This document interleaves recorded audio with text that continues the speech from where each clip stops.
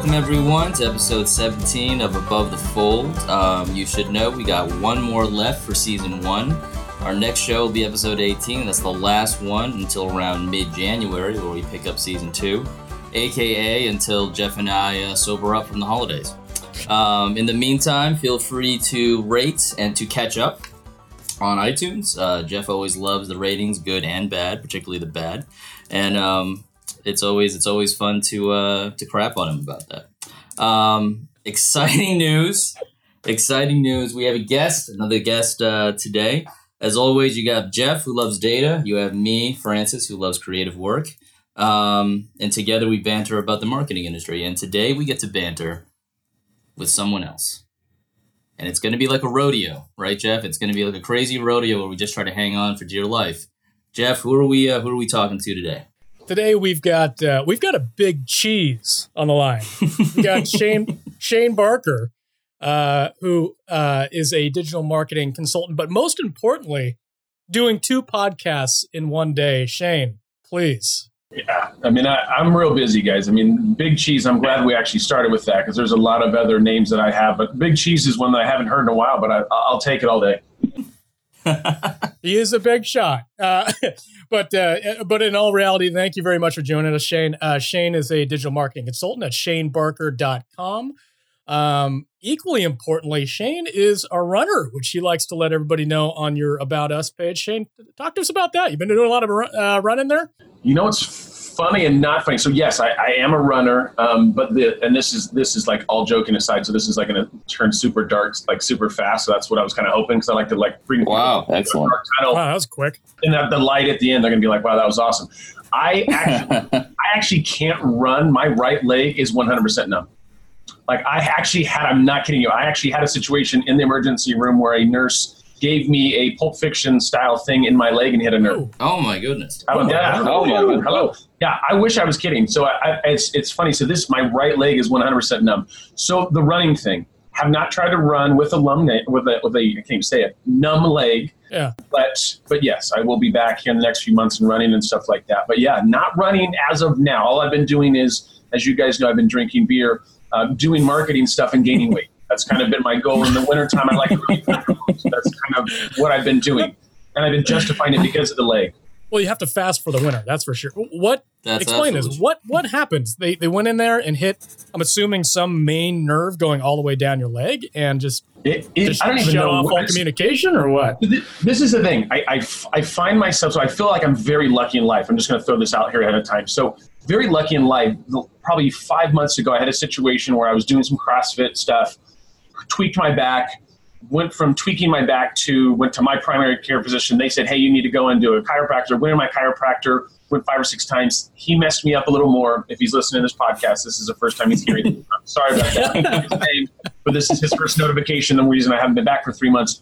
Well, that actually tripped my sciatica. So this was on a Friday, didn't go to this concert my wife and I were supposed to go to. Shout out to my wife for going to concerts by herself. And then on that Saturday, on Sunday morning, I had to go to the emergency room. And so it was like all these chain of events that have made it so I can't work out anymore. I used to box and do some stuff. Don't do any of that anymore. And then the nurse at the hospital, I'm not going to say the name of the hospital because potentially my wife works there, potentially, went in there and actually gave me a shot in both my calves. And they were supposed to do it through the butt area, which is something I want to talk about too, because I figured we'll just throw that on the list of things to talk about. Shane, That's important. Top of the list. Well, I think you guys should probably include some pictures with this somehow. I mean, whatever. I've got a few of them online. You guys. We have show notes. Yeah, we like to include show notes for our listeners so they can see exactly what it is that we're talking about. Yeah, because you want the visual on that. I think that's my mom and dad spent a lot of time making that. So, but the thing is, they went in through my leg and hit a nerve. And so it's been like 5 months. My doctor's like, oh, let's just see what happens. Well, it hasn't gotten any better. So, and I know this is a lot. We're going way deep into like down the rabbit's hole. So anyways, it will get better over time. But literally my right side of my leg is 100% numb. Like I have no feeling in my leg, so I can walk. And this is funny, I laugh, but I can walk. But if I went to go run, I'd be like, it would melt the lump leg. Yeah, like his, where his braces come off, my braces wouldn't come off because it's my leg and I would fall. You make a lot of good humor out of it. It's kind of like when you sit on your leg and the whole thing goes numb and it feels terrible, except like that all the time. No, that is it 100%. Like I can have, my dogs will like walk and they like rub against my leg, and I have like almost no sensation. And I look down, I'm like, oh, my dog's there. I mean, obviously see my dogs. It's not like I'm blind and I can't run and my leg's numb. I mean, the other functions are working for the most part. But the leg thing is just, it's been a trippy deal, man. It's like really, really weird. So I get that because people look at my back and they're like, oh, man, when's your next marathon? And I'm like, man, I'm just trying to be able to walk fast at this point. Like I'm not even going for the full sprint yet. So, yeah, so there you go. How about that for a way to start off a podcast? Keeping it very sorry to hear that. That's never fun. But second question, has your dog tried to eat your leg yet? And have you noticed? So I do. I used to put peanut butter on my leg. Oh, no, wait. Oh, we are. Whoa. That's hey, now. Hey, that's for below the fold. That's what was the question? No. I've specifically trained them to go after other people's legs, but mine have always been off limits for sure. Always safe. That's good to hear. Good job, Jeff. Way to ask the question and turn this dark immediately. That's fantastic. Yeah. I mean, if you guys just want to call it a day and then just never look each other in the eyes again and never talk, I get it after. We could do it. This is how it ends. I always wondered how this was going to end, and apparently it ends with peanut butter legs and dogs. 7 minutes on Shane's leg. Awesome. All right, so I guess on that, let's just jump into the topic one and just see where else we veer in this. So Jeff, we've been talking a lot about influencer marketing. We started talking about this a lot last week, and actually throughout the latter part of this season. You wanted to talk about why is it so negative and why is it always on Instagram, basically. Yeah, so I mean, Shane, you work in this space. You know influencer marketing. Everything that's coming out now seems to be negative. Like everything, we've been talking about it. All these articles on the shady side, on the dark side of influencer marketing, keeps coming out over and over and over again. I wanted to challenge you to talk to our audience about instances where it works. Where does it work? When does it work? Why does it work? So this is the thing. So influencer marketing is no different than SEO, no different than PPC, no different than content marketing. I mean, if you don't do it correctly, it's not going to work, right? So I think influencer marketing, because it's the hot thing, and I think what it does is it starts to bother some people because they look at it and they look at the pictures and they go, oh, it's not authentic, and oh, they're doing this, and like how many women wake up with makeup and they're on this and they've got a little pink poodle and they have their pancakes all made with this perfect syrup and the lighting's all perfect. Like that's just not the real world, right? So I think some people look at that and go, that's awesome that Jennifer does that. And other people go, oh my God, Jennifer, I hate her because she just looks like everything's perfect in her life, right? So influencer marketing gets a little bit of a bad name because, once again, there's some people that love it, some people that hate it. I think the reason why there's campaigns that aren't successful are because the analogy I use, and I try not to use this on stage too often, just depends on my audience, but with you guys, I feel like this is comfortable. So we have brands and we have influencers, right? So we have brand and influencers that get together. And the analogy that I use, and this is, like I said, a little not PC, but I figured this would work perfect for you guys. It's like two 15-year-old kids getting together to have a kid, right? The 15-year-olds have the functions to go and have a kid, right? But they probably shouldn't do it, right? At 15 is probably a little young. You probably should figure a few more things out, live life a little bit, date a little more. Maybe go through college. Not here to judge if you don't. My point is like maybe it can happen, but it shouldn't happen. And so what happens is the analogy, the reason why I use this is because brands and influencers, part of the issue is brands really don't know how to put campaigns together. And most influencers aren't marketers, right? They have influence over their community. So the idea of this is like they have an idea of what works most of the time. I'm talking generalities, but most of the time they understand what content works for them. But the problem is you have a brand, you have an influencer, they get together and they decide to have a kid when they probably need to learn a little bit more, right? They need to kind of educate themselves a little more. They need to understand how to put this plan together. So once again, there can be, talk about KPIs and talk about your goals, talk about this kind of stuff, because the expectation, the problem is there's people like myself that have had great campaigns and I write about it and I'm like, hey, for every $1 we spent, my client made $5, and everybody reads that article and says, well, of course, then I get the emails. Hey, Shane, I'd love to give you $1 if you want to give me $5. And I'm like, well, no shenanigans, right? Like, obviously, everybody wants that.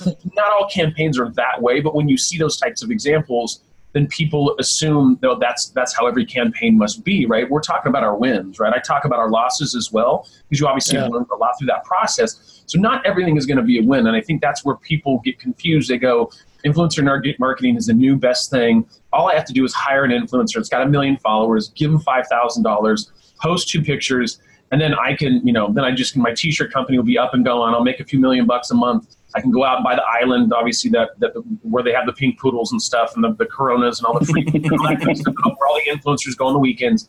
And I want to go there, right? And so that's where we have this. We have like some people that are talking bad about influencer marketing. It's not that influencer marketing doesn't work. It's that the way that they put their campaigns together is not successful. I mean, same thing with SEO. If I don't pick the right keywords, and I can say SEO sucks. I mean, most of my clients that come to me go, SEO just doesn't work. And I go, well, let me look at your campaign. I go, well, they don't know what they're doing, right? Influencer marketing, the same thing. They go, it doesn't work. We've already tried it. We hired 2 influencers. And I'm like, oh my God, 2 influencers on Instagram. There's only 1 million of them. Like, that's crazy. It's like, the idea of it is like, you've got to test stuff, right? Same thing with PPC. Right. You don't just go after one audience and then crush it, make millions of dollars. I mean, it's some testing that needs to happen there. Not every influencer is going to be successful for your campaign, and you have to figure out what your budget's going to be and what kind of influencers you're going to go after, and then what campaigns or what platforms you're going to go after, right? There's YouTube, there's Instagram, there's Facebook. There's a lot of different places to do this. But once again, I think they get in, they're like, all I have to do is hire an influencer that's got crazy numbers. If they got 1 million followers, it's going to mean $1 million in my bank, and I just know that's what's going to happen. And that's just not the truth, right? So you're saying there's an education element here that's missing, almost like you've got 2 different sets of people. You got the influencers and you've got the marketers, and the influencers have a certain skill set. They wield influence over their audience. And then you've got the marketers who have a different skill set, and they don't necessarily overlap. It's almost like it's too new. So when we talk about SEO, there were, 20 years ago when this thing first started, people would try different techniques, and some would work and some wouldn't work. And the ones that worked, everyone said, well, okay, let's do this. And then people tried it and it didn't work for them. And they're like, well, what the hell, man? How come it doesn't work for me? It's almost like the market isn't quite new enough, is what you're saying, for people to really understand and really be able to work with other people that have that skill set that they don't have, right?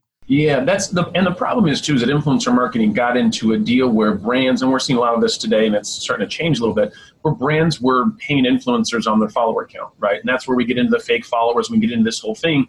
So what they do is they assume, once again, if you have 1 million followers, then I have to assume that whatever we do is going to be successful, and I'm willing to pay that premium to do that. And let me stop you right there. Explain to our audience how somebody would go about getting fake followers. Specifically for Jeff. Jeff wants to know exactly how to do that. Yeah. I'm asking for a friend. Asking for a friend that needs fake followers on Instagram. Yeah, I mean, really, you can go anywhere. I mean, you can, if you put, Instagram followers, in Google, I don't know how many of them are real and how many are fake. But I mean, you go to Fiverr, there's 1 million different places you can do that, where you can add more followers. But the key to this thing is the problem that the mindset is, and it's been with brands for a long time, is like, it's the follower count. So then, I go, hey, if you have 10,000 followers, I'll give you $500 for a post. If it's 25,000 followers, I'll give you $5,000. And if it's 100,000, I'll give you $10,000. Let's just say it's just numbers. So what happens is an influencer goes, okay, organically, I've gotten to $10,000 or 10,000 followers. Like, how do I expedite that, right? Because I want to get up to the point where I'm making $10,000 a month instead of the 500 I'm making a month, or whatever the number is. So the problem is now you're incentivizing people to go and push their following, do stuff that they usually wouldn't do because they're not growing organically anymore, because now they're pushing the numbers and fudging some stuff. Mm-hmm. And it gets to a point where not all influencers are doing this, by the way, mind you, but the ones that are doing it, the problem is that they're wanting to get to that next level, but now their engagement levels are going to be down. Now if the brand knows what they're doing, they should be able to look at it and say, hey, if you have 100,000 followers and you're getting, 50 likes and 2 comments, like there's a problem there, right? Just from an engagement rate standpoint. So there's certain things you need to look at. And once again, brands need to quit following the numbers, because I would much rather work with somebody that has 10,000 highly engaged followers than 100,000 people that aren't engaged with their audience. I mean, it's like anything else. Like, people talk about traffic to your website. Like, if you get 1 million people a month, that's awesome. But if it's the wrong traffic, like I could pull in 1 million people. I can pull in all these different types, but it wouldn't be a perfect client for me. But that's not the goal, isn't the amount of traffic, right? I mean, the idea is I would rather have 100,000 of the right potential types of clients, or they're looking at certain types of content that can lead into my services or my sales page, or lead into something that makes sense for them. It's a better fit there. That's the biggest disconnect is, oh, I've got this many followers, or I'm getting this amount of traffic, but is it the right traffic? Is it the right followers? That's the disconnect in the industry. Well, is there any way to figure that out? Say for example, you got a brand, Unilever wants to approach somebody to push some new some new lotion or something, right? And they find this Instagram influencer that has 150,000 followers. Is there any tool that they can use to go in and say, all right, 90% of these are legitimate, 10% are illegitimate? Or are they just completely shooting blind? No, well, Unilever is an example because obviously they've kind of gone after the fake follower thing. But Unilever is obviously going to have access to software. I mean, there's a lot of softwares out there that you can go and take a look at it that either A, you can look at somebody's following, and if they went from 10,000 to 25,000 in a weekend, then there's certain things that we look at, right? There's certain things that will put up red flags of like, okay, why did your follower count double, right? Were you featured in TMZ, or what happened there to like be able to push you to that level? But immediately that's a red flag. You see that immediate jump as opposed to, you want to see like a gradual climb over time, right? Yeah, the idea is it's organic, right? It should be something where you're gaining followers and you start to get that traction. You will start to get that thing where it goes up, I hate to say hockey stick, but where you start to get, some popularity, people are sharing your posts and you get that leverage. But, in the beginning, like Unilever as an example, it really comes down to engagement rates, right? So it comes down to how many people are, not likes, because I can buy likes, but engagement. I mean true engagement, not an emoji, right? So not if you have somebody and they have 100 comments and they're all emojis, an emoji isn't a engagement, right? If you walk into my store and I hand you a heart or a smiley face or a winky, it's not really engagement, right? Like that's just like, okay, I would love this. I would give you a heart and a winky at the same time. I mean, because I assume that would be engagement because we would catch eye contact. But anyways, so at that point, it's like you have to look at this is the thing. So we use software to figure out engagement rates, to figure out potentially if there's fake followers, that kind of stuff. But what I do is, let's say, as an example, I want, 15 influencers for a certain campaign for Unilever, or 20 influencers. We'll go and use software. And what the software does is dig in and kind of find, let's say, 100 potentials, right, through certain hashtags, through certain whatever follower count, whatever we look at there, whatever the variables are for the client. Really, engagement rate should be one of the bigger ones. Then I go and look at the actual profiles of the influencers, because that's where I want to see, because you can kind of fudge software. What I mean by that is if I wrote 100 emoji comments from 100 different people, they go, oh, that's engagement, right? Because there's somebody responding to something. But if I go and look at it and there's 50 comments on the comments or emojis and there's something funny going on there, right? If there's people asking questions like, hey, where did you get that makeup? Hey, where did you get that lotion? Hey, this is awesome. Like, you want to look at that, right? Because that's going to be an important variable. In the past, this was a long time ago, 5 or 6 years ago, because we were doing a lot of stuff with influencers in regards to like fitness. And so there would be like a fitness star that's like absolutely beautiful, right? And she's just in bikinis and doing this and doing that. And I was like, oh, she's going to crush with an ebook. The problem is later on, because we didn't have software, when we looked, she had 80% of her followers were males, right? So they're not going to buy the ebook for the most part, right? They want a calendar or something. So it's not just a software thing. There's kind of like a manual go-in reality check kind of thing that needs to happen.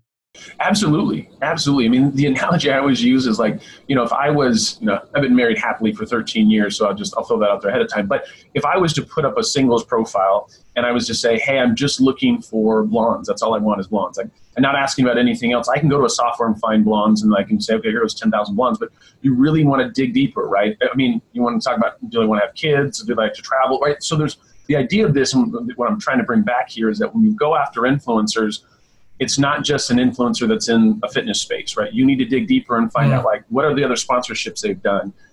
What other campaigns have they done? Do they have, when they talk about KPIs, do they have any reports of things that they've worked with in the past? How many different sponsorships have they done in the last month? Is it 5, 10, is it 15? If they worked with Adidas and I'm Nike, then why did they only work with Adidas for 1 month? Right? Why is that? Is it because, so there's certain things you have to look at. It sounds like if you assume the brands at some point are going to get educated, what really needs to happen is some sort of farm league for the influencers. Okay, you said so yourself. They're 15-year-old kids running around, exploring themselves, each other, whatever it's got to be. Easy. But in order to do this right, there has to be some sort of training area instead of just kind of running as fast as they can to get as many followers as possible.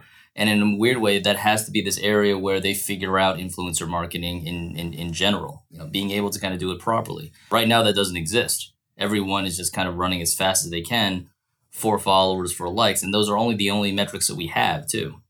Jeff, you made this point that ideally we need some sort of rating system that measures the influence of the influencers, how genuine it is, how real it is, how much influence do they wield.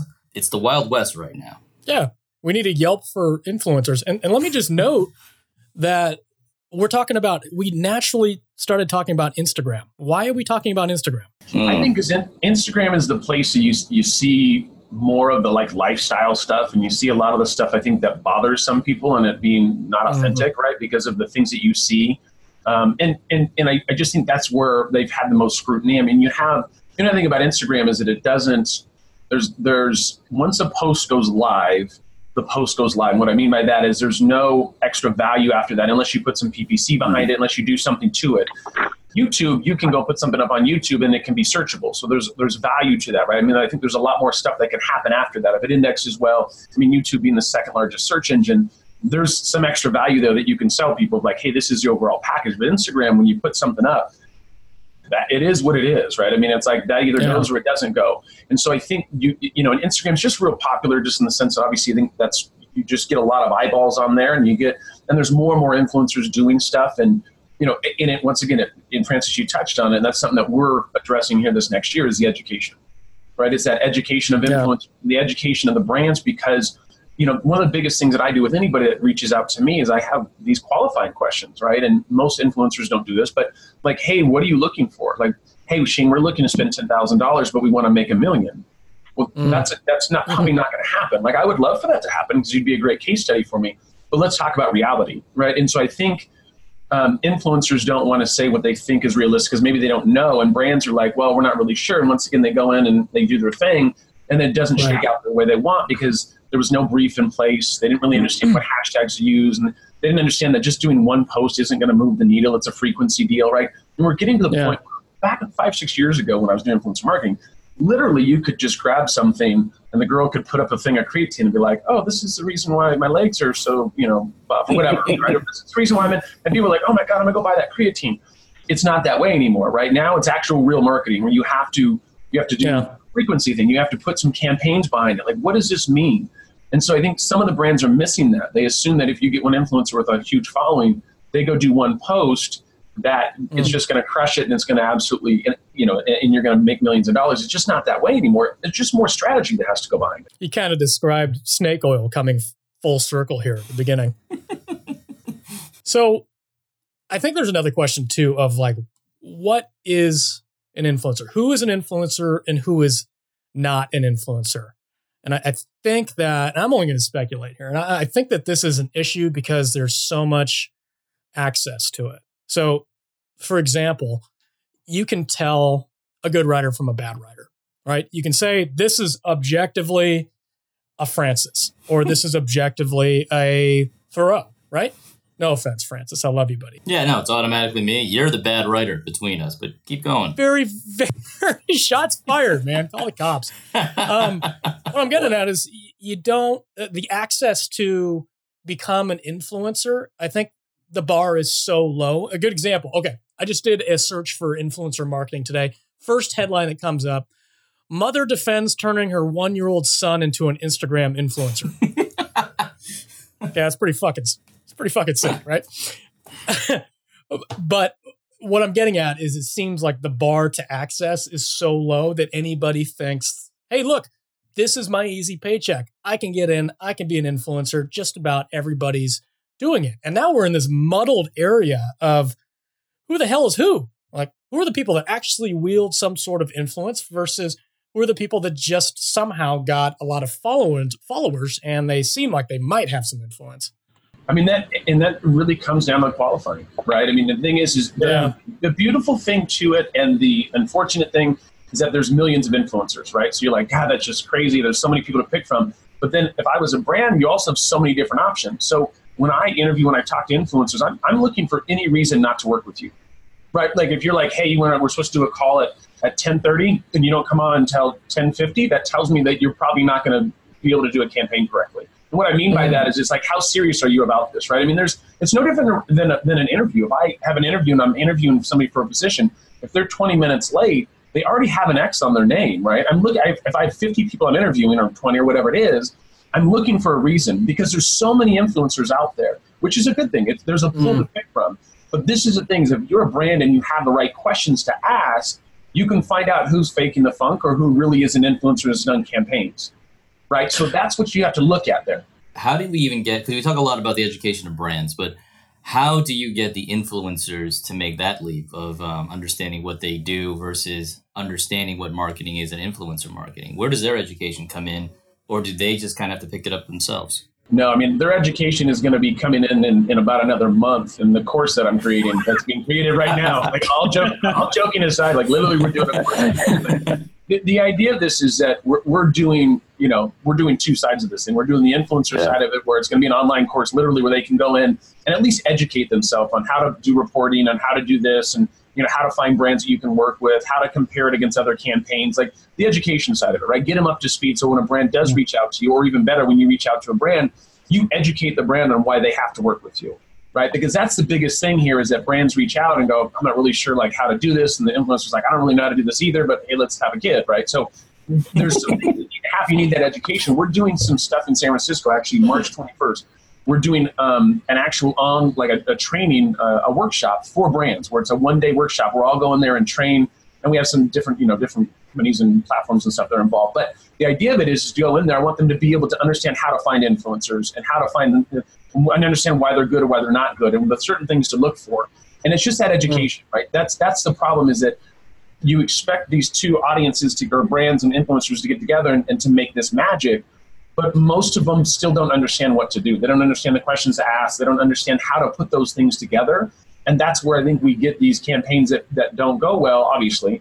And then people are going, it's no different. Like I wanted to, Jeff, you and I wanted to go out and start building a house. Like, it's like, well, we can, but it's probably not going to be a good house, right? I mean, you got a full beard, so I'm sure you probably could build a house. I mean, I have a beard, but that doesn't mean I can build a house. It means you probably look something up online or something. But anyways, it's that doesn't mean that it needs to happen that way. It means that there's the education side, where people need to better educate themselves on how to put these plans together. And, it'll be helpful for brands to go, when they go pitch influencers, to say, for an influencer to say, hey, here goes my media kit. Here goes the campaigns that I've done in the past. I've already looked at some of the stuff that you guys have done. Here goes some things I think that we could do together. Like the education, like you got to kind of like get these people excited about what's going on. Because once again, there's a lot of uneducation. There's a lot of people that are uneducated that are jumping in the space and don't know what they're doing. I like that beards correlate with carpentry abilities. I do appreciate that little confidence boost. Give me an example or maybe like a rough outline of what a successful influencer campaign would look like. So you ask your questions to start, and you look for any red flags to filter out somebody that's not really qualified. You've done that portion, and then you say, okay, we're going to do this thing. What does success look like after that? Yeah, I mean, success is really whatever the brand and the influencers come to terms with, right? So, I mean, everybody has their different idea of what a KPI is or what their goals are. So I think that's the thing, is like you talk to a brand and say, okay, like what are your guys' goals with this? And what do you expect to see? What's your expectation of this? Well, I expect that, once again, with this $10,000 budget, that we would like to at least make our $10,000 back and be able to have some user-generated content that we can use for ads and use for some different stuff.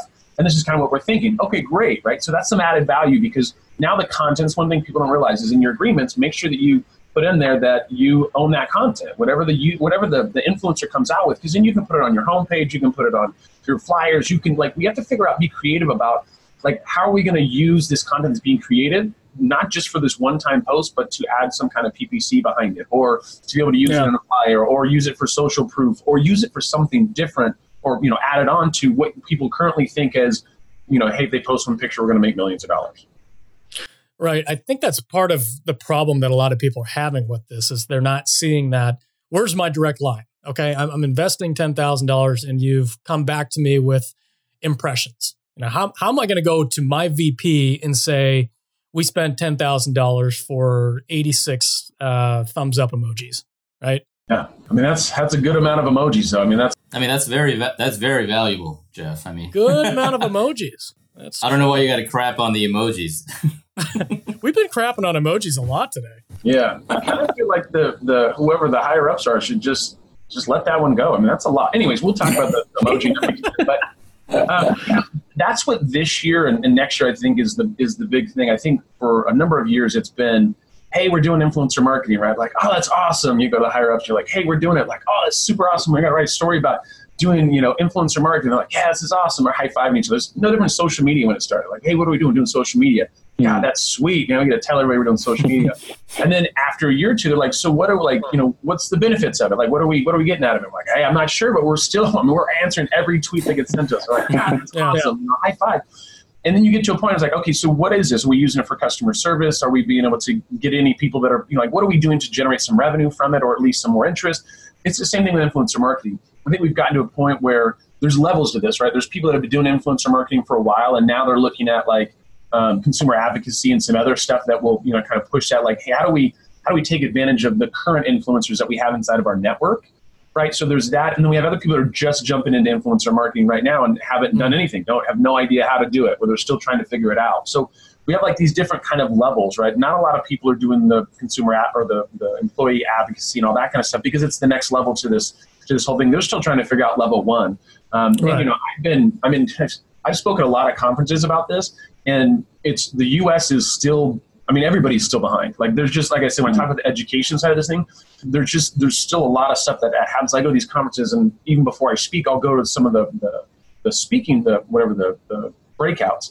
And I'm at them, and I'm looking, I'm like, man, these guys, they just still have no idea what's going on. Like, there was one I spoke at a little while ago. I'm not going to tell you which one it was, but it was the idea of it was that we talked to some of these YouTube, you know, influencers.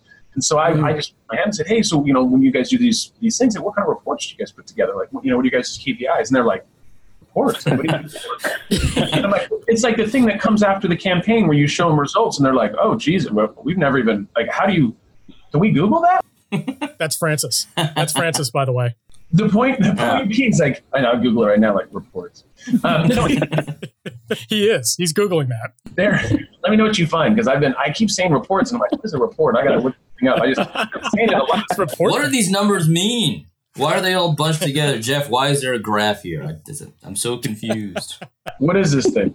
Yeah, but it was kind of crazy to me, and I didn't push it further because obviously I was speaking the next day, and then they would have probably come and flamed me and asked me some questions. But it was just the feel of like, they just didn't understand that they should do any reporting. And the brand, even on the other side, the brand didn't want to ask for any reporting. Like what would we ask for? And I'm like, what do you look for? Like, what are your capabilities? What is an indicator that went well with that campaign? Yeah.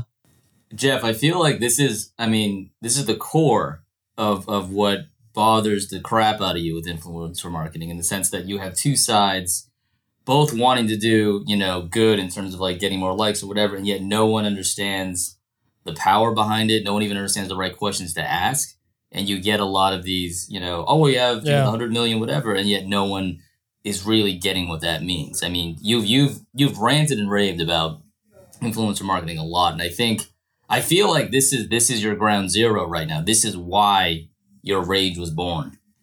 Well, you know, it kind of reminds me of the early days of social media marketing for businesses. Yeah.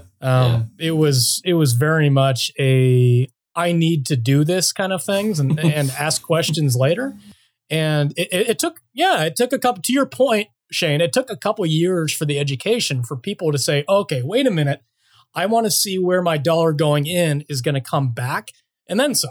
It's an investment. Therefore, I want to see how my investment is doing. So it seems like it's maybe maturing a little bit faster than social media marketing did, because that took 5 years before people just started saying, okay, we're going to stop just dumping money into the bucket of social media marketing and just hoping for the best. And now actually started asking some questions. And it seems like people are asking the right questions already.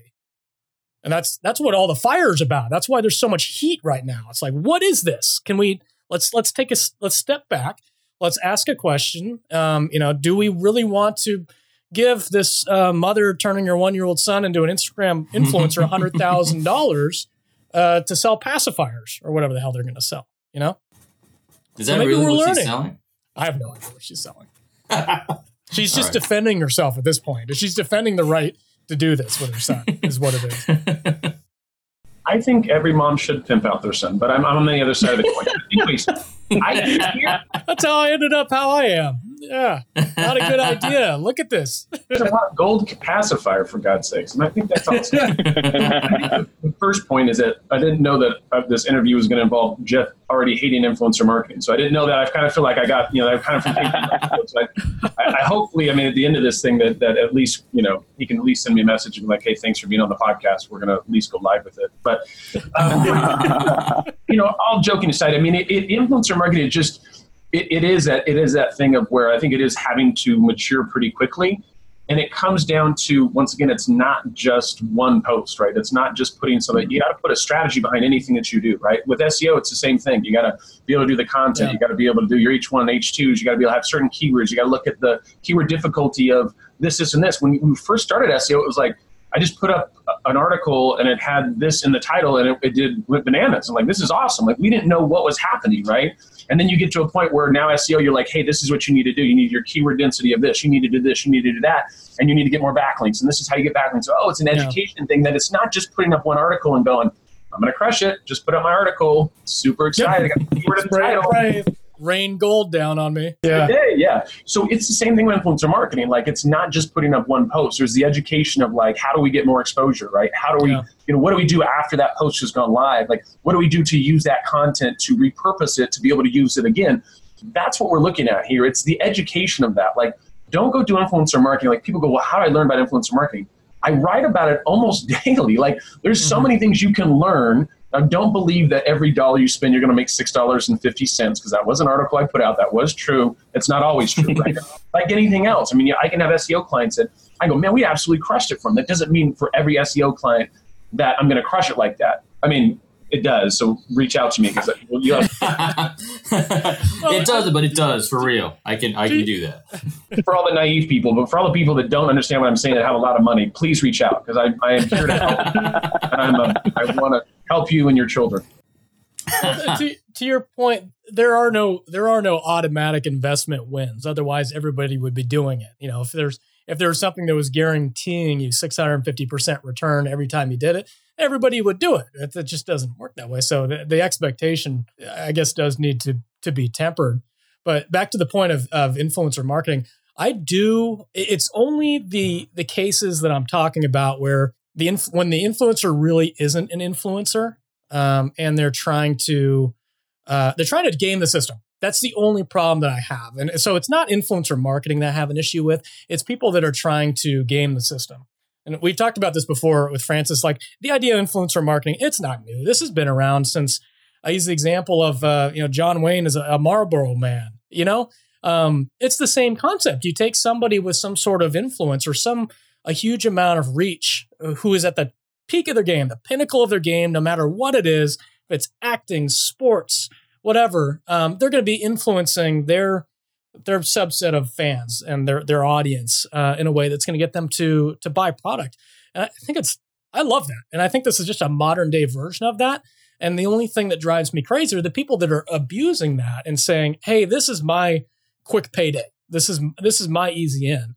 And I don't like the idea of those people that really aren't influencers cheating people out of money. And those are the articles that keep popping up. And that's why I go to such a dark place in my brain with this.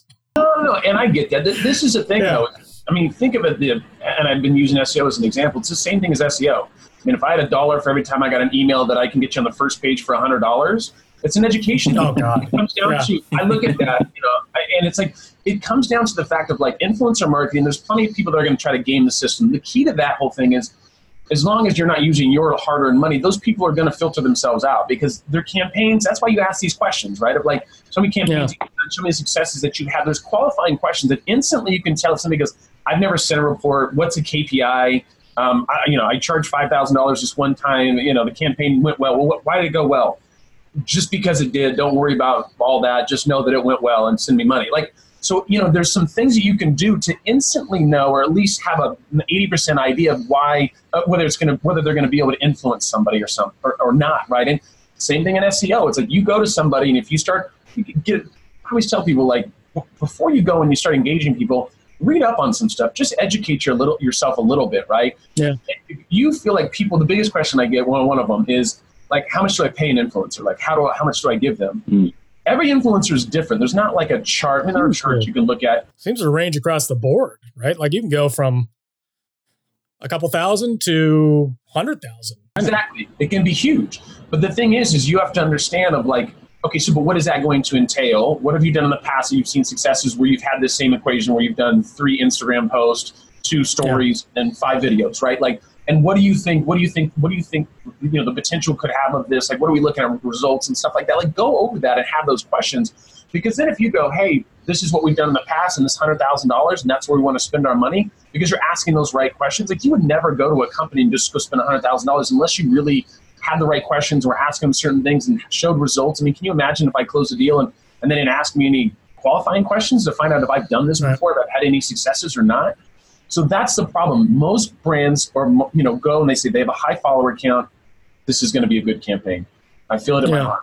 And that's the problem, is that when you're going after these people, but of course these people are going to take your money. You send them an email and says, hey, I'm willing to give $5,000 for 2 posts. Of course, most influencers are going to go, sounds like a plan, bud. What are we doing? Right? Like, when can we start? Like, go ahead and send me a little deposit and I'll go produce some content and we can go off to the island that we're going to retire to.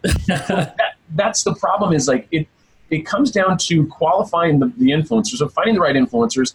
I interview all my influencers. I interview them because I want to know where their head's at, right? Like, not only, hey, what campaigns have you done and stuff like that. If I'm talking to them about ABC company that's not an Adidas or Nike or somebody that's well known, I say, so I'll start, notifying an interview, right? I say, so what do you know about ABC company? Well, we haven't really done a lot of research into you guys, but I do know you guys are offering $5,000 a post, right? It's interesting that you compare this to SEO, because it is very, very, you could see the evolution is very, very similar. And you talked about those emails, those cold email outreaches that you get where they say, hey, we're going to get you on page 1 guaranteed, right? Been seeing those things for years. However, like 10 years ago, 15 years ago, people were a little bit more apt to say, well, what do they know that I don't know? Because they weren't quite educated enough. They're not at the place where we are now, where we just say, bullshit. That's a lie. We know that's not true. So what you're explaining is a scenario here with influencer marketing where people start to figure out and start to work with people who know what those red flags look like. Well, to plug you there, you know what those red flags look like. So when you're working with an influencer, you could say, oh, wait a minute, I saw X, Y, and Z happen. This is probably not a legit thing to get into. Let's move on. It's just, I call it my spider sense, right? So I literally, like, if I'm talking to an influencer and I'm like, something doesn't feel right. That's the cool part about it. Back in the day, if you were doing, in the 70s or something, and you only had 10 influencers because they were all on TV, like you got to kind of pick one, I'm assuming, right? There can be thousands of them. And so because one of the biggest things about influencer marketing is finding the influencer that really is going to move the needle for you. And there's a lot of different factors to that. It's not just putting out great content. It's, following up when they're supposed to do things and, answering your calls. And there's this, because who looks at it as it should be a job? I'm assuming they're doing it full time, but they should be passionate about it. Like, I want somebody that says, hey, I have looked into your company. I know what you guys do. I love your guys' cause. I see you guys donate. For every $1 you guys donate 25 cents to XYZ Foundation. Like, that resonates with me, because I'm a yoga instructor and you guys have this patented yoga product or whatever that is. Like, right, you have to, because the thing is, you're literally going into some kind of relationship with these people. So don't make assumptions. Yeah. Like, you want to ask those questions, and especially if you're, they're going to be charging you a good amount of money. That's money out of your pocket, and and don't put all of your budget into influencer marketing. It's not the end all be all. It's not the magic switch. It's not the wand. It's not going to save your company. It is something it's a tool that you use inside your tool set of all your different marketing stuff. But if you think it's going to save your company, anything that you think is going to save your company probably won't. Yeah, you got other problems going on. You at that point, save that money, go on a family with your family, or go to a casino, go have some drinks, like go, at the end, ride that thing on out until the wheels fall off. Put it all on red. Something that Francis and I joke about, like, especially from an SEO content standpoint, where most of our focus, we're pretty damned reliant on Google, and Google not changing the rules of the game on us. I mean, we kind of put all of our eggs in one basket. And if they decide to, throw that basket in a fire, then I need to find a new job, and Francis is going to be throwing me change on the street, which he thinks is hilarious. It will be hilarious because I'll be aiming for your head. Dark. Your guys' counseling is not working. I'm not a counselor by trait, but I just tell you, it's not. There are deep-seated issues between both of us. We find common ground in Top Gun every time. You will always be my Iceman. You're dangerous, Baker. So what happens if theoretically Facebook changed the rules of the game on business advertising for businesses, basically, to use that as a channel the last couple of years? It's been pretty tough for businesses. What if Instagram goes and changes the rules of the game for influencers? Something happens where Instagram says, hey, we want to make this less of a sales platform and more of like a personal picture platform again. What happens at that point, if that happens? Yeah, this is the thing. So, I mean, they are changing the game, right? I mean, Instagram is changing their algorithm. We'll see. I mean, no different than SEO, right? Google is changing them. Yeah. People, oh my God, in the fitness industry or in the health or the pharmaceuticals, and we've all fallen off and we've lost this. Oh, they got nailed. They got absolutely destroyed. This was just 3 months ago. People probably lost jobs over this. Yeah, no, they absolutely did. And just a side note, none of my clients lost any rankings. But anyways, let the court record state, Shane Barker did not get hit by the EAT algorithm.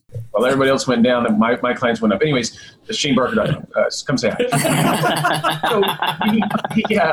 The influencer side of things, I mean, this is a situation, let's say you talk about Instagram as an example. The problem with Instagram, like any platform that you rely on, you don't own that platform, right? You don't, right? So they can change the game. They have changed the algorithm. They've made it so, if you're not getting X amount of people in X amount of time, and then you're not going to get as much exposure. And so that is a variable that people have to look at, right? When it comes down to engagement and stuff like that. Now, Facebook and Instagram are saying, hey, if you're an influencer, you have to do it through our ad platform. And they are trying to change some of that, right? They're saying it has to be sponsored and you have to put all your hashtags and all that fun stuff in. That's not 100% working because people are still doing it outside of their ad platform. I mean, everything that I've ever done, this isn't illegal or this isn't being recorded.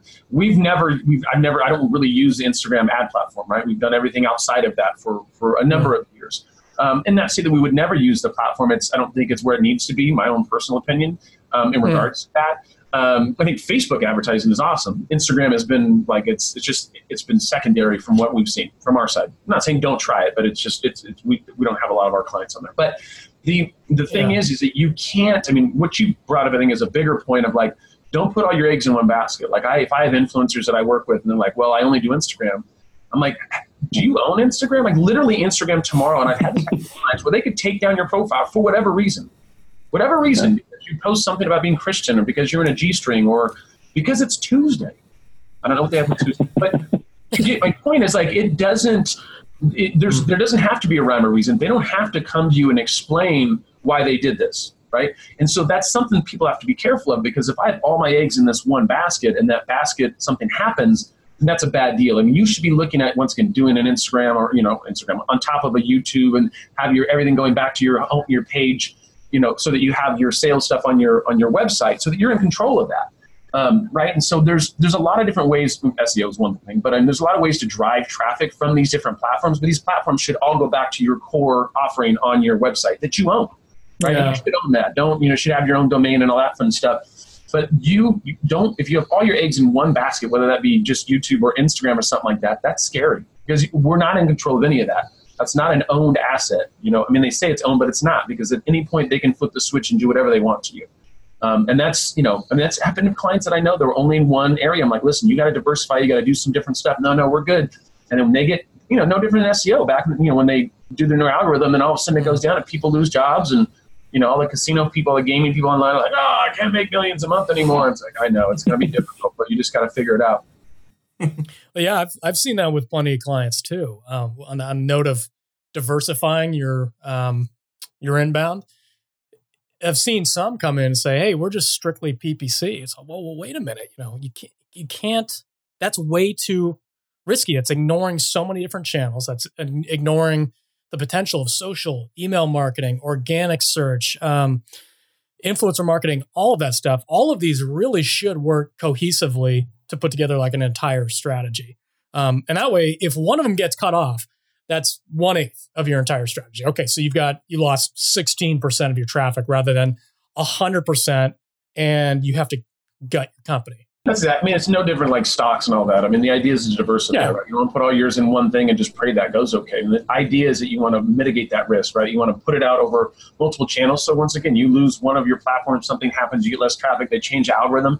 It's just something you look at and go, okay, that used to produce this. It doesn't produce that anymore. So now we need to put more money into something different or do something. But you don't want to be caught with your pants down. You know, I mean, that's just never... Well, a lot of different things I was going to say. But let's say in this example, what I'm saying in regards to marketing, you want to make sure you have your pants up, I guess is really what I was going to say. I like how Jeff's like, well, there's sometimes I want to get caught with my pants down. I don't want to go through it all, but... We've all been to the massage parlor. Not while Shane is working with his clients. Completely theoretical, off company time. Totally. It's never happened before. Never. All right. Sounds like a natural place to move on to the other topic, which is, I don't know, somewhat related, maybe somewhat not. Jeff, you kind of talked about just in general smarter marketing. Basically, this tied in a little bit about voice. You gave me an article about HBO considering how to market. Some context here beyond what they've been doing originally. Last year, they focused a lot on VR, even AR. And that was the year, the Christmas season, where Amazon discounted almost all of the Alexa products, and everyone was doing voice. Sounds like this year HBO is trying to catch up and doing more voice-enhanced, games or apps, whatever it might be. In general, though, you're talking more about how this could be smarter marketing or maybe more targeted marketing. Where did this article come from in your mind? Why did it strike you? Well, it's a couple different articles on either end of the spectrum that I thought was kind of funny. There's been some funny rumblings about Amazon's marketing recently that I've been uncovering the news. So one of them was a funny meme about this woman that had gone on Amazon to buy a toilet seat. Very logical thing to do if you got Amazon Prime. Sure. Your toilet seat has an unfortunate breakage and you got problems. You get Amazon Prime and get delivered same day or the next day. That's great. However, where it went wrong is Amazon marketing is probably leaves a little bit to be desired in terms of intelligence. She was being marketed to every day afterwards for toilet seats as if she were some sort of addict that just was collecting toilet seats in her attic. Like, I've been so good this week. I haven't bought one. I'm gonna splurge this week. I'm gonna buy like 7 of them. And this article, actually, another article came out on BuzzFeed where you've got this. They've got a picture of a toilet bowl scrubber that adds the option of a 2-year protection plan for $1.23 for $6.99 toilet bowl scrubber. And then you've got another one here of a bathtub hair catcher, strainer, and snare, which is $2.27 for 2. Great deal. Gives you the option of $1,000 2-day shipping or $2 standard shipping. It's like that's what it says, $1,000. Oh yeah. I'll send you the article. There's just really, really good examples of horrible Amazon marketing, or rather, I guess you would call it marketing intelligence, for a company that's so well known for marketing intelligence and tracking every single one of your behaviors. There's a lot of really entertaining examples of total misses here. All it takes is that one person, maybe Helen, that's like, maybe she's on the whiskey or something or maybe she's on a little, it was an eggnog with brandy. She's kind of looped up and she needs a little, she's like, hey, I got to cook this. And he goes, yeah, I want next day shipping. And price isn't an option for her because she's rich and she's always on the whiskey. So she clicks on it and she gets it right away. I mean, it really comes down to supply and demand. I mean, I don't mean to be like adamantly against what you said, because I think, once again, it's a numbers game. It was kind of like dating. Jeff, like when you ask 1,000 girls to go out with you and then you finally get one. Is that not? No, no. That's about right. You're actually being generous. They all say no. Very, very generous. And I appreciate it. Thank you. You're welcome. No, that's a good point. I mean, you've got, it is the holiday season. You get somebody that's might be a little bit, have 2 or 3 glasses of red wine, a couple Zans. It's 11 o'clock. And you want to play self Santa Claus. You're like, I'm going to treat myself to a hair strainer and snare. And I want it tomorrow. All it takes is that one person. And boom, you paid for your margins 1,000 times over. Man, I want to come to your Christmas party. Is that kind of what it is? Little candy, little red wine. little bit. Yeah, we all hop on our laptops and just pick whatever comes up on Amazon. Digressing wildly. On the other side of the spectrum, we've got these examples of really poor, unintelligent marketing, and then we've got a whole new area of marketing that's going to be for smart speakers. Francis, you mentioned that they were Amazon Echo, and I think you've got is that Alexa that's on Amazon? Yeah, Amazon. Yeah, it's Alexa. They were selling those things at cut rate prices, right? I mean, what did you get yours for? Maybe like $30, $40? You can get like you could have gotten the small one for like 20 or 25 recently. And they slept. I don't think they make a profit off of them at all. I think they make profit off of other things because they're just trying to get it in as many houses as possible.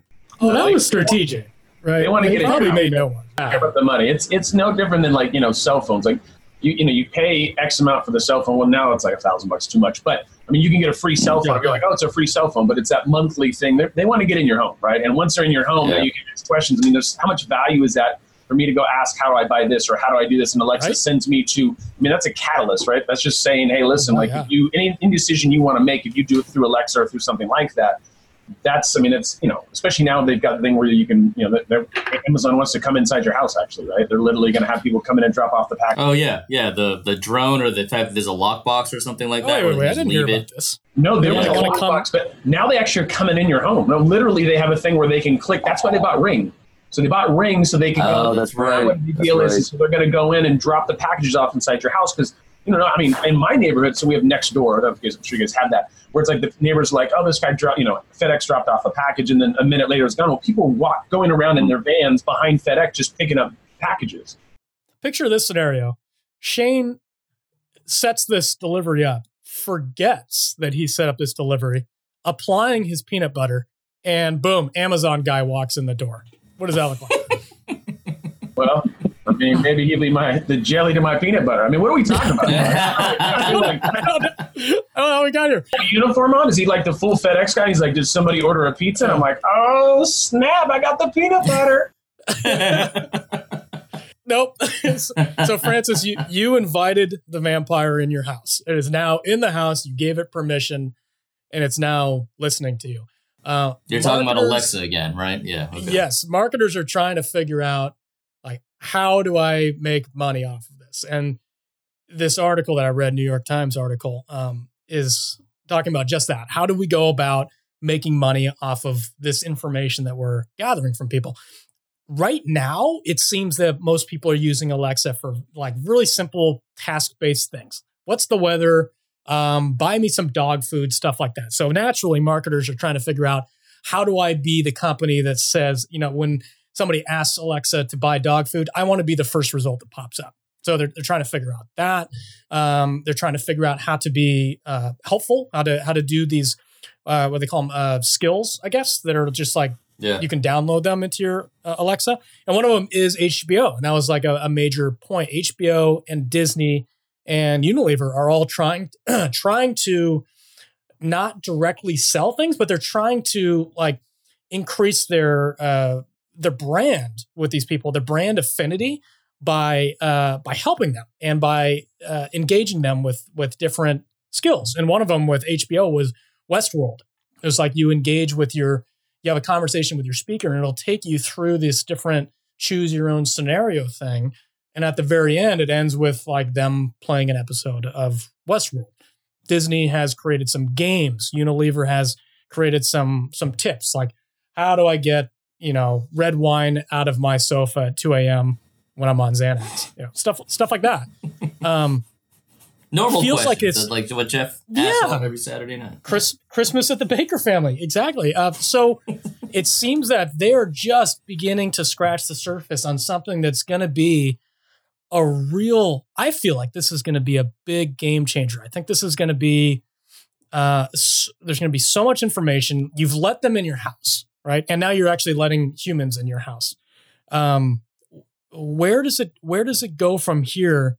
And I don't know, maybe for either one of you guys, what do you want Alexa to know and what do you want them to not know? I mean, this is the thing. So the Alexa thing is just, now that they're in the door, it's starting off with basic questions, like you said, like, hey, Alexa, play, Britney Spears song, or do this, do that, right?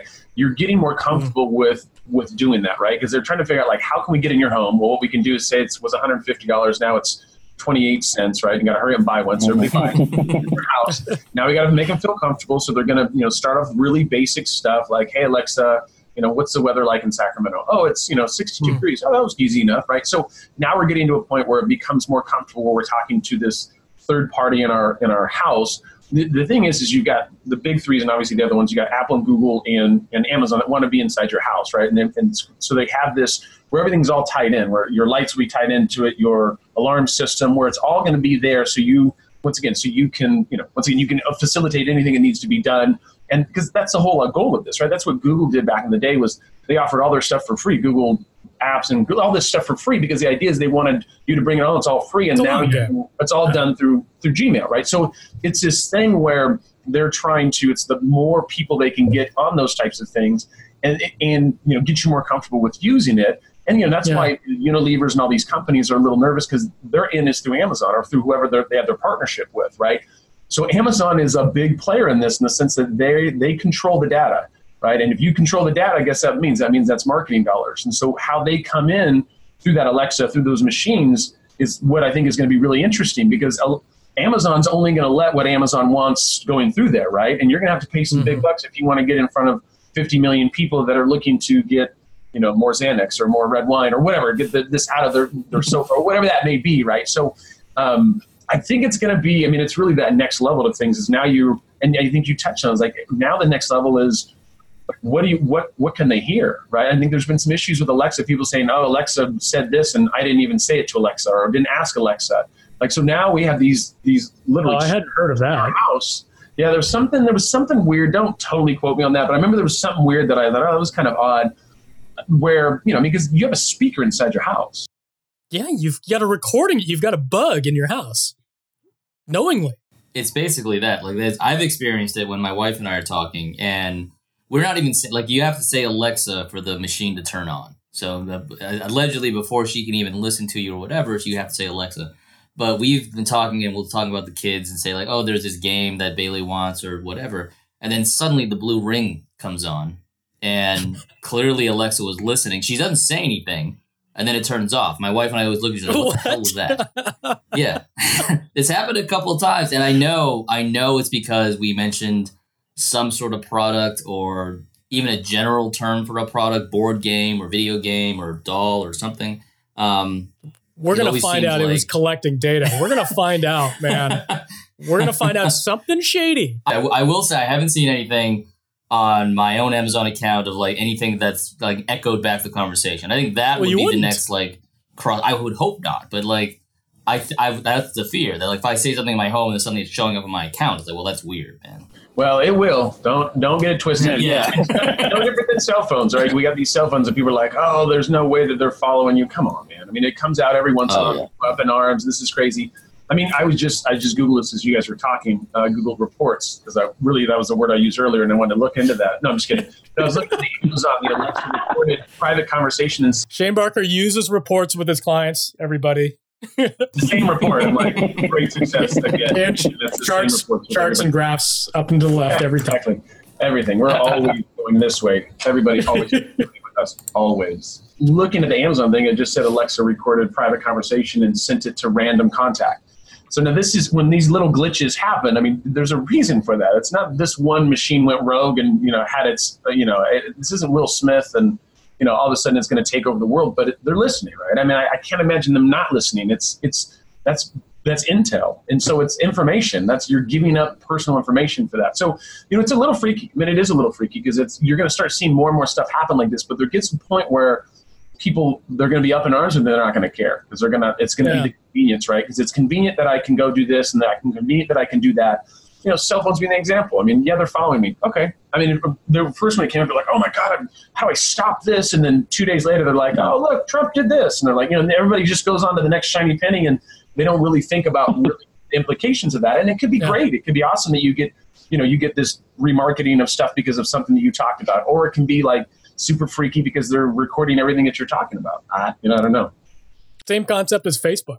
Everyone at first is like, oh wow, this is so convenient. I can log in with Facebook to everything. I can create accounts all over the place, and it's super convenient. And then all of a sudden, hey, Facebook's using all your data and selling it. It's like, what the hell do you think that they were doing with all that? Like, what? How was that possible? Why are you surprised? You gave them all that. Why are you surprised? It's kind of on you at that point, right? Look, it's an ad platform. Like, that's literally that's how do you even be able to drill down somebody? Well, when that came out, of course, everybody was up in arms. But I was like, that's like Captain. Yeah, I feel like I stood up and was like, showing in for duty, sir. And I'm like, obviously, you're here. This is great. It's like, it's not crazy. Like, I don't know. Going back to feeling comfortable with the new, I agree. If you tell people now, oh, Alexa's listening to you and she's getting all this data, but I think the problem is that once people see a benefit to it, or once it makes something Alexa easier. I did, yeah. I realized that I've done that 2 or 3 times already. She already has a gender. But what I'm saying is that once you are able to have conversations with Alexa and you're able to kind of figure out, or she helps you shop or whatever, that's where people stop caring. And they're going to start saying stuff like, well, this is making so much easier. I could just talk about how much I need my toilet bowl cleaner, and it's going to show up regardless of, maybe by a drone or some dude shows up in the house. At some point, that weird or creepiness, I think, fades because suddenly basic life crap becomes easier and we don't care anymore. It's always happened with the cell phone and with every other new technology. It's the same deal. I'm going to read you guys this. This is what I did. I just Googled Alexa recording issues. And so one of the things people who ask, right, so we get little things, you can click on the questions, is Amazon Alexa always listening? Amazon's voice-controlled Alexa products are considered, in quotes, always-on devices. That doesn't mean they're recording conversations. The Amazon Echo, one of the online retailer's giant speaker product lines, uses 7 microphones to listen for the wake word. 7 microphones to listen for your wake word. So what is it? So it's not on and listening to you, but how does it just get triggered when the wake word happens? It has to be on to hear the wake word. What I understand. So it's just a general thing. When I read this, I'm like, but once again, it won't matter. People can listen to this and go, I can't believe this. I'm never buying Alexa. And then they're going to get a thing in their email. They're like, oh my God, it's only $25 for an Alexa. Let's do it. I'm going to buy one for my family. And then you guys are all connected. And that's awesome if you're not worried about that. For me, I'm not, it's like, it is what it is. But it's not going to, they have enough money for PR stuff and all this. Apple does, like, oh my God, they're following me. And then once again, a day later, you're like, oh, look at my girlfriend on Facebook, just got a new hairdo. Like, it doesn't, you're just going to move on to the next. It's going to piss you off for like a few minutes. And then a few people will stop buying Apple or stop going to Facebook, but it's a numbers game. At the end of the day, they're still going to listen. They're listening to us right now. I'm probably going to have some guys in a black vehicle come talk to me later on, like, hey, you got to kind of keep it down. And we haven't got live. I'm cool with that. Like, I have no problems. That's why I got the dogs, and that's why we got peanut butter. We're ready for that kind of war. But you gotta be. It's just a crazy deal, man. It's a crazy world out there. Can you change your wake word? I mean, God forbid, you wouldn't want your wake word to be the same word as your safe word, right? Like, you could have well, that's true. And that, unless your safe word is Amazon or I think Echo, you only have like 3 wake words. It's Alexa, Amazon, or I think you can say Echo. But you can't assign it a certain wake word. So what happens if your girlfriend's name is Alexa? Yeah, exactly. It's a horrible. I have to imagine it's a horrible experience. Or if you're, there was actually a story about all the Alexas in the world who now hate their name because of this product. Just the beginning. All the Alexas will be gone. Yeah. Actually, Amazon will buy them, and then you can buy Alexas on Amazon with other Alexas. I don't know. Anyways, it's complicated, but. Well, Jeff, I think that's a natural place to end the Alexa conversation. Anything else you wanted to add? Usually this is where I'd put a jab in at you. I'm not. I'm going to let you go today. I'm going to let you go today. Yeah. No, that's fine. Yeah. You apparently got your medication through your Alexa drone, so that's good. Anyways, I knew this was going to be a rodeo or a roller coaster. I'm glad it was. Shane, thank you, man, so much. It was a lot of fun going all over the place. Hopefully we'll bring you back season 2 or season 3, to have some more fun. Yeah, I'm all in, guys. I'm excited too. And just so you know, I'll need to get a copy of it run by my attorney because I'm pretty sure this shouldn't be not a big deal. I'm sure our 5 listeners are going to care, but we'll definitely do that. Shout out to my mom for being number 6. Hey, she can meet our moms. They are. I know 3, 4, 3, 4, 5, and 6. Shane, thank you very much for doing this. Appreciate it. You can find Shane at shanebarker.com. Shane is digital marketing consultant again. Shane, you work with clients on influencer marketing, obviously. I believe you also do SEO, just general overall digital marketing strategies and consulting, yes? Yeah, and we do heavy on the content side. So we write a lot of content, because I write for about 120 different sites. So we have a good amount of content clients, of, helping with PR online stuff. Awesome. They can find you at shanebarker.com. You are currently taking clients, yes? Absolutely. I mean, it's hard because all the other ones are so successful and making so much money. But we can try to fit in. $6.50 for every dollar invested. You heard it from him first. Guaranteed. First page of Google. Guaranteed. Hurry. Hey, listen, Amazing. Shane, it's been a lot of fun. Thanks so much for joining us. I appreciate it. You guys take care. Have an awesome day. All right, you too. Bye-bye. All right. See ya.